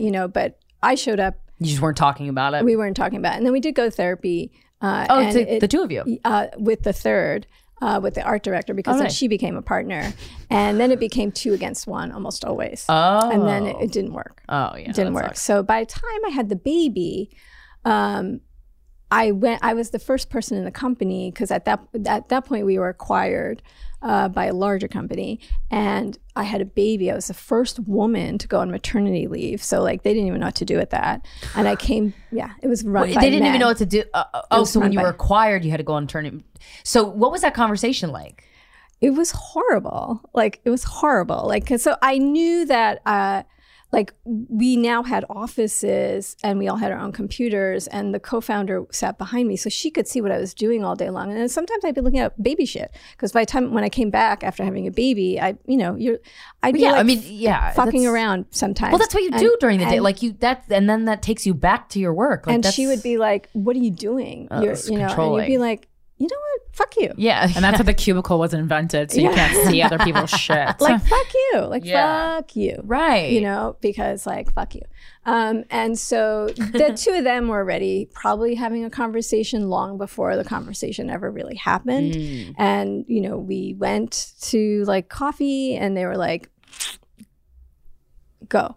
And I was like, okay. And I'm giving you such an abridged version. Right, of course, yeah. Well, how long? Okay, so just what's the timeline? Because so you're having Ruby when you're 36 and a half, and how old were you when you started Bust? I started Bust in 1993, so just 29. Okay. 29, yeah. So it had been a while. Yeah. Okay. And so, I come back from maternity leave, and I'm still in baby vibes. I'm in, my boobs are so swollen, and just not. And how long were you on leave for? Just 3 months, 3 months. Okay. Yeah. And I was before I had the baby, I was the center of my universe. And all of a sudden that center shifted, and it became her. And, just to sustain the life, because, when they're just a baby, they're just there's nothing happening. They just gotta make sure that they wake up for the feeding. Yeah. So when I had the conversation with the two, it didn't hurt as much until much later, because I was like, I have a baby. Yeah, your priorities are completely I have a rearranged. baby. I have a career outside of this. I can make money. This is not the end of the line for me. Yeah. And that is always, as a daughter of a taxi driver, that's always the drive. I have to find a way to make money and drive. Haha. So so they said go. And I went, okay, fine.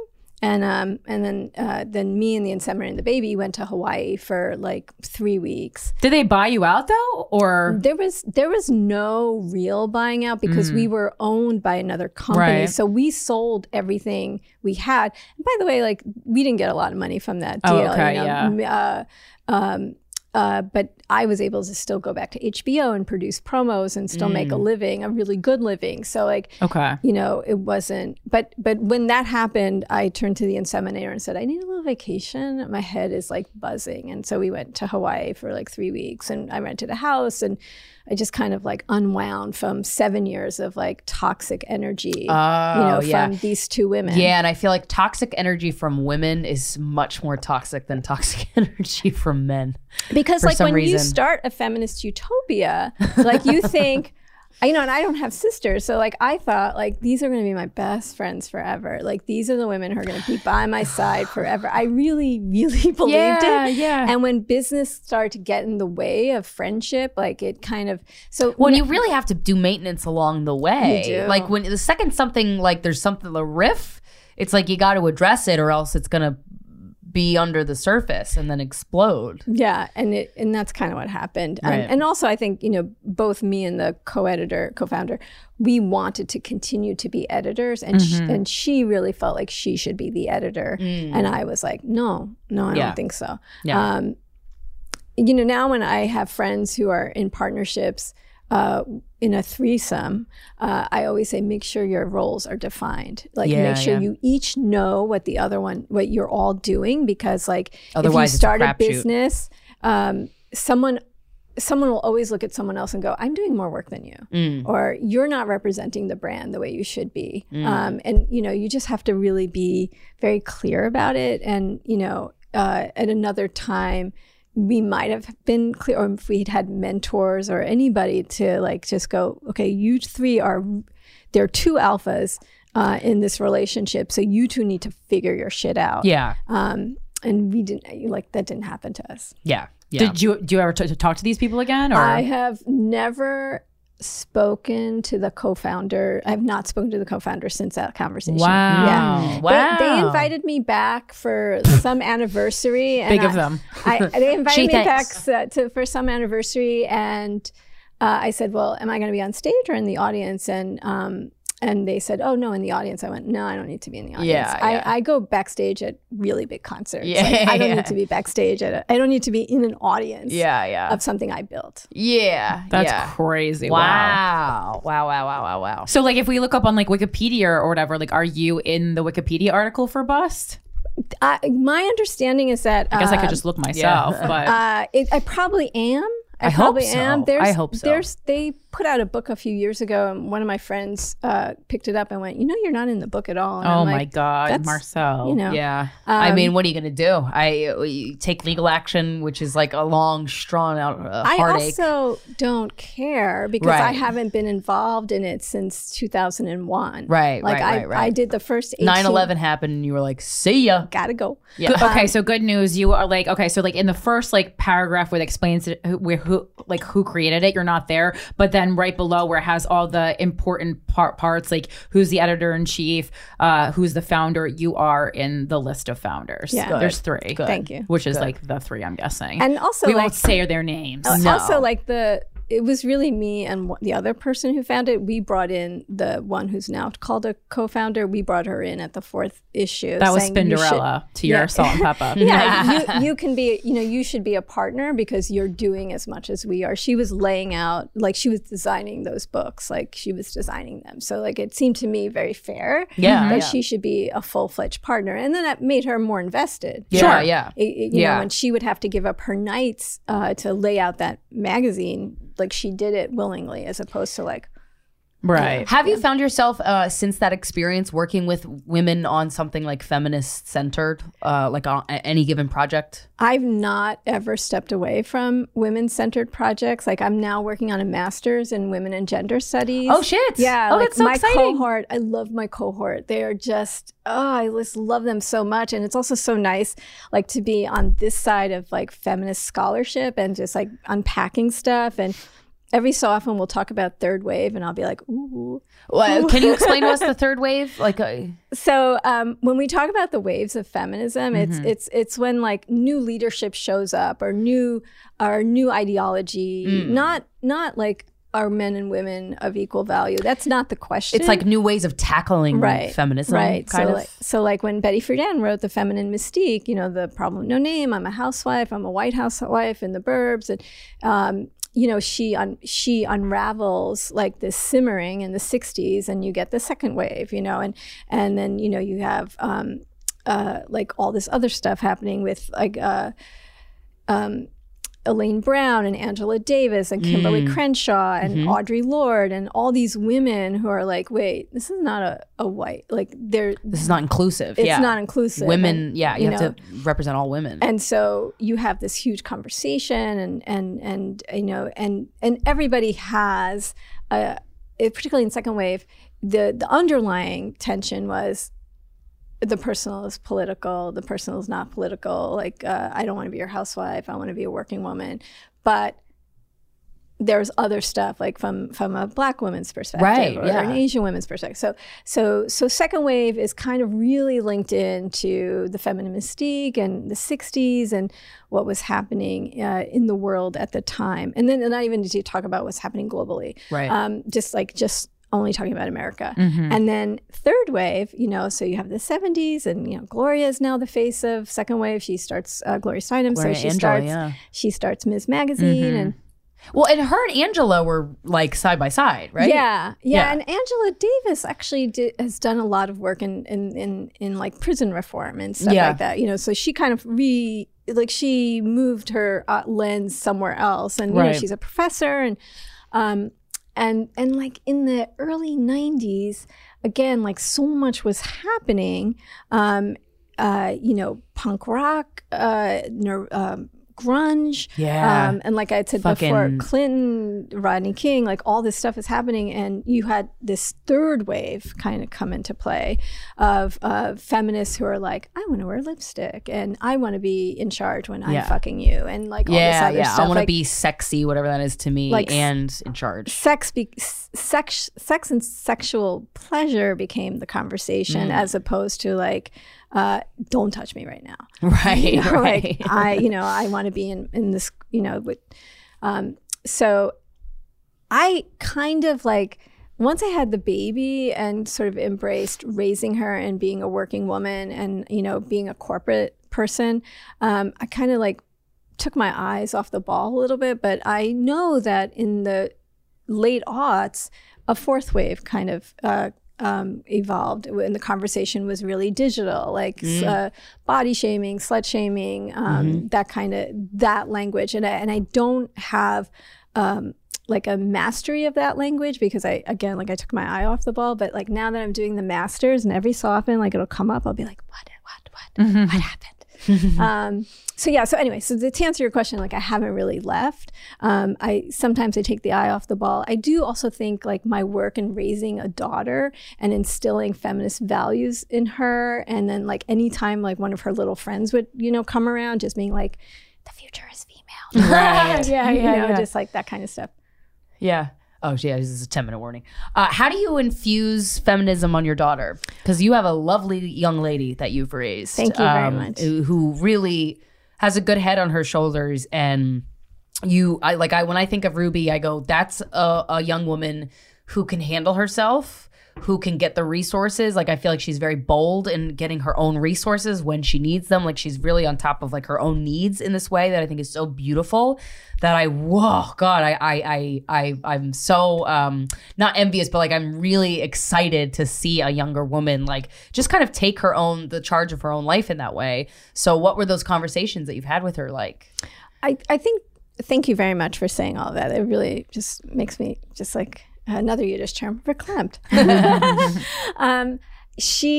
I think she's an observer. She's like you are. She's a stand-up comic. So like you're constantly looking at the world through a lens of critique, and you're questioning, and you're trying to.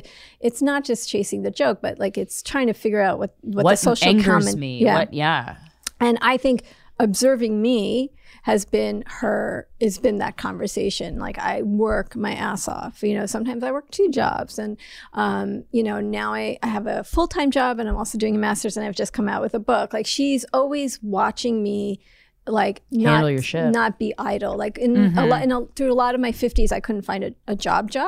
And so she watched me struggle through like, dealing with ageism and confronting that, and trying to work within a system that doesn't appreciate a woman in her 50s. Like, so I think a lot of what she's learned is from watching and observing, and always having the conversation of like, if a boy can do the monkey rings, so can a girl. Like when she was expert of the day in kindergarten, like she came in and talked about feminism. Yeah, like, that's great. Yeah. Of course she did. And it was literally like, this is what feminine. If you can do the monkey ring, so can I. If you can knit, so can I. Like it was just like we are of equal value. Right. Yeah. Oh, that's beautiful. Yeah. Now, speaking of your book, Getting Over Max Cooper. Can you summarize this for us? This is a fiction book that you wrote, and it's available now for purchase, right? Yeah. Officially. As of this episode airing. Yeah, right? as this episode airing. Right. Yeah. Give us a little bit about a little taste of the book and why you wrote it. So as a mom, when I would read stories to my daughter, I didn't see female-centered stories. Like you saw Olivia the pig when, maybe when she's 3 or 4, but there wasn't a lot. So I would write these little stories and tell them to her. And so by the time she got to be around 10, I was writing longer stories. I wrote this in 2015. I was, at that point, I was like, I'm just going to write books now and she's going to read them. And she didn't, but And she wrote her own book too.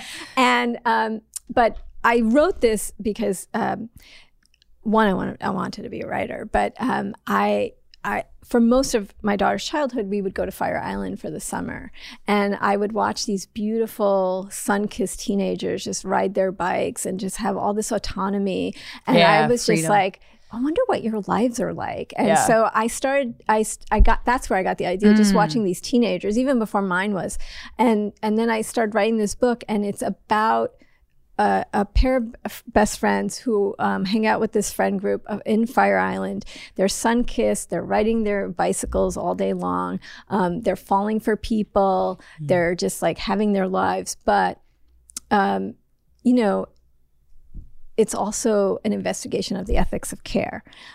When you're best friends, how do you care for someone who's in crisis? How do you look out for yourself when your friend is in crisis? What are those ethics? Can you walk away from somebody who's in trouble? And so this really kind of explores that. That's a symptomatic reading of it. The overall reading is like it's Euphoria on the beach. Oh, yeah. Okay. There you go. Yeah, that's awesome. And then I wanted to go back quickly to ageism, because I think that's a big problem. And we don't have enough women over like 40 on this show. And it's not because we don't try. It's just harder to get that age group in, I think. And especially when you have to explain like what Guys We Fucked is. It's a whole thing. But it's definitely something that you see a lot. And mostly I feel like it's because of technology, but like just because someone doesn't know how to use Instagram doesn't mean that they don't have like a ton of valuable things to bring to the table.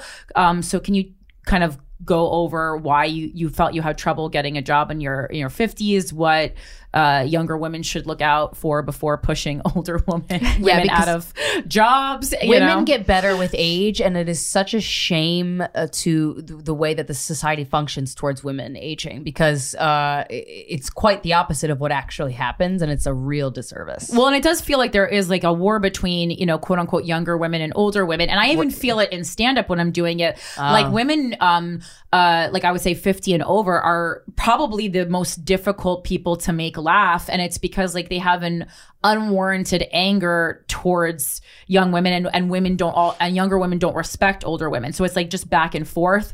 And I'm just like, I'm on your side, don't be mad at me.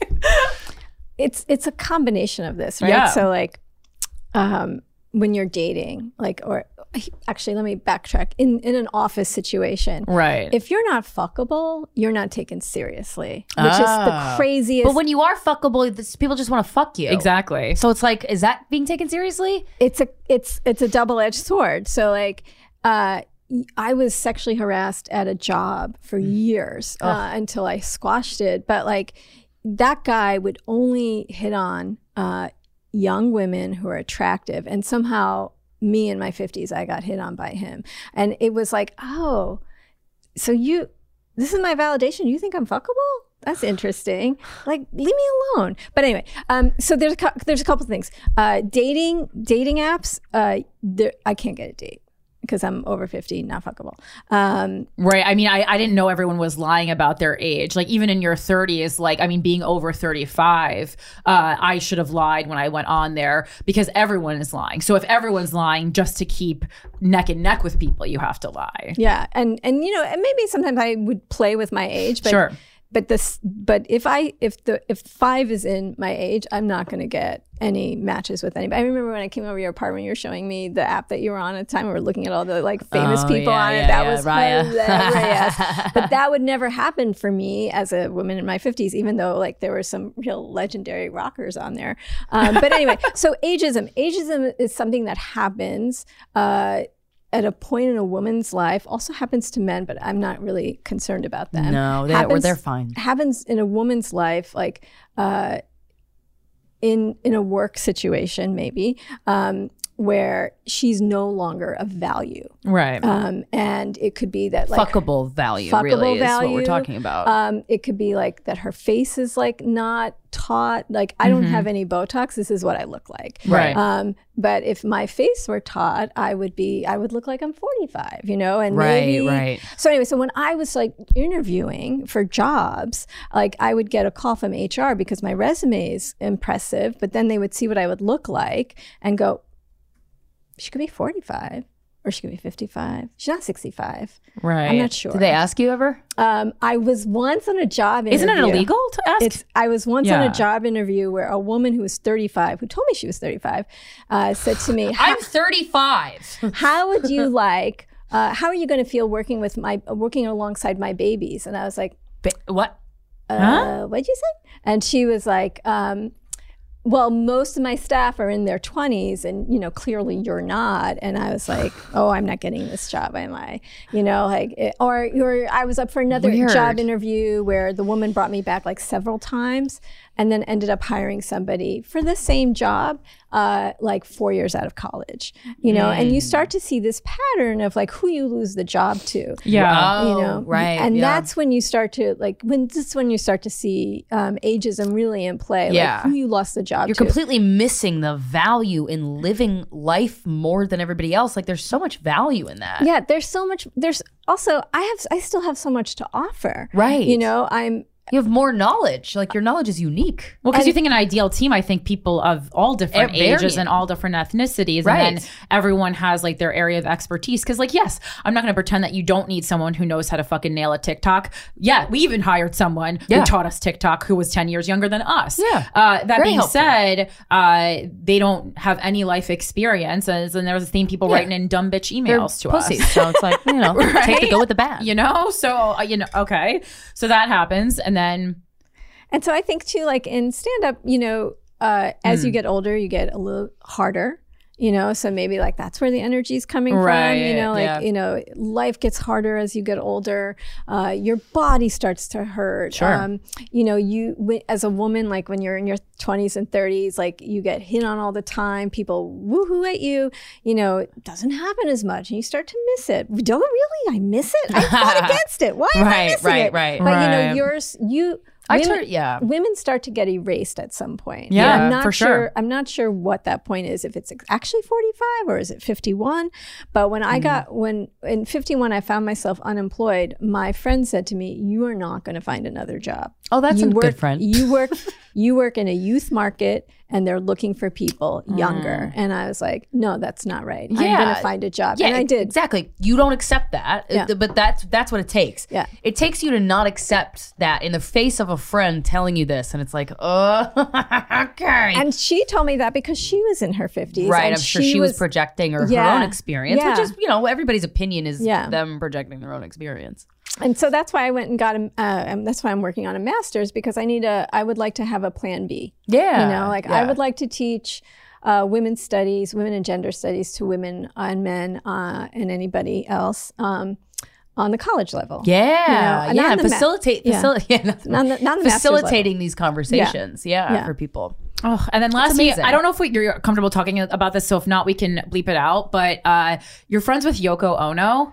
Can we talk about this or no? Who's that? I'm not friends with her. Oh, okay. I'm friends with her children. Oh, yeah. Sean. So when he's so hot, he's an like a doll. So he's so handsome. In the 90s, when just like he was in my social circle, and when it turned out I was pregnant, I bumped into him at Shopson's, which was like this corner, the restaurant. Yeah. Oh my god, I saw the documentary about Shopson's. It's so sweet, right? Well, so that used to be like where I went and had lunch or dinner, whatever, cool. and see my friend. And he said, you know, my sister just had a baby. I'd like to hook you up with her, like connect you with her. Mm-hmm. So Sean said that. Yeah. So he introduced me to his sister, and that I didn't even know he had a sister. Because Yoko had a child from the marriage before with John Lennon. Okay, so that's how I know them, and Cool. We've been in each other's lives. Because I was a child that Yoko wasn't allowed to see for quite some time, right? Because I learned,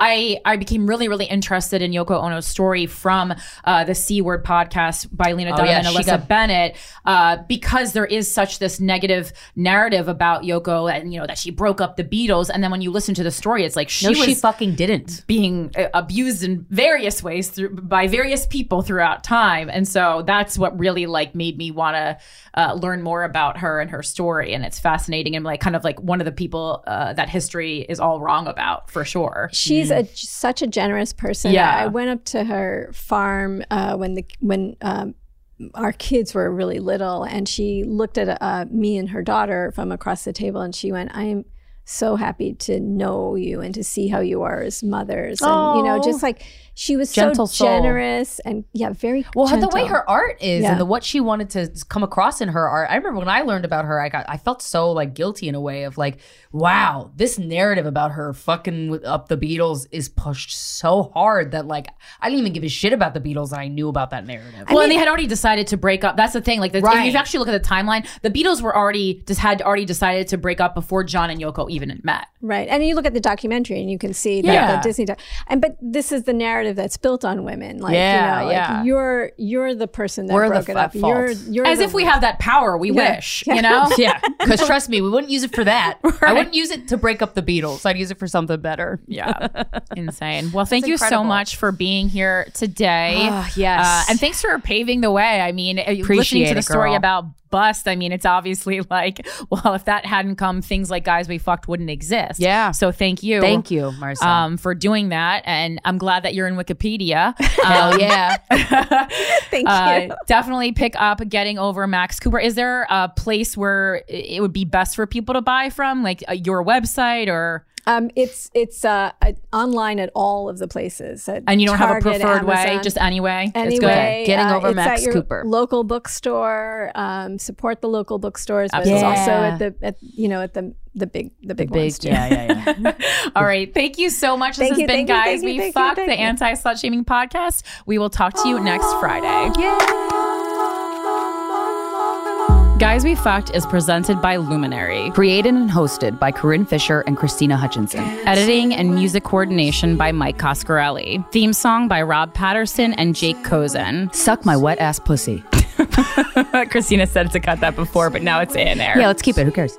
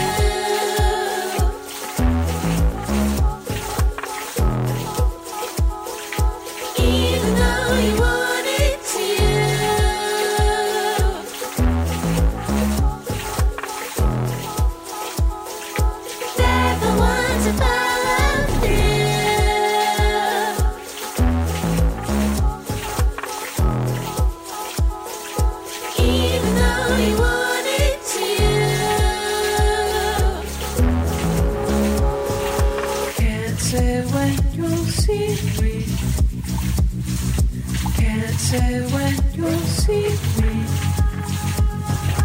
don't see me.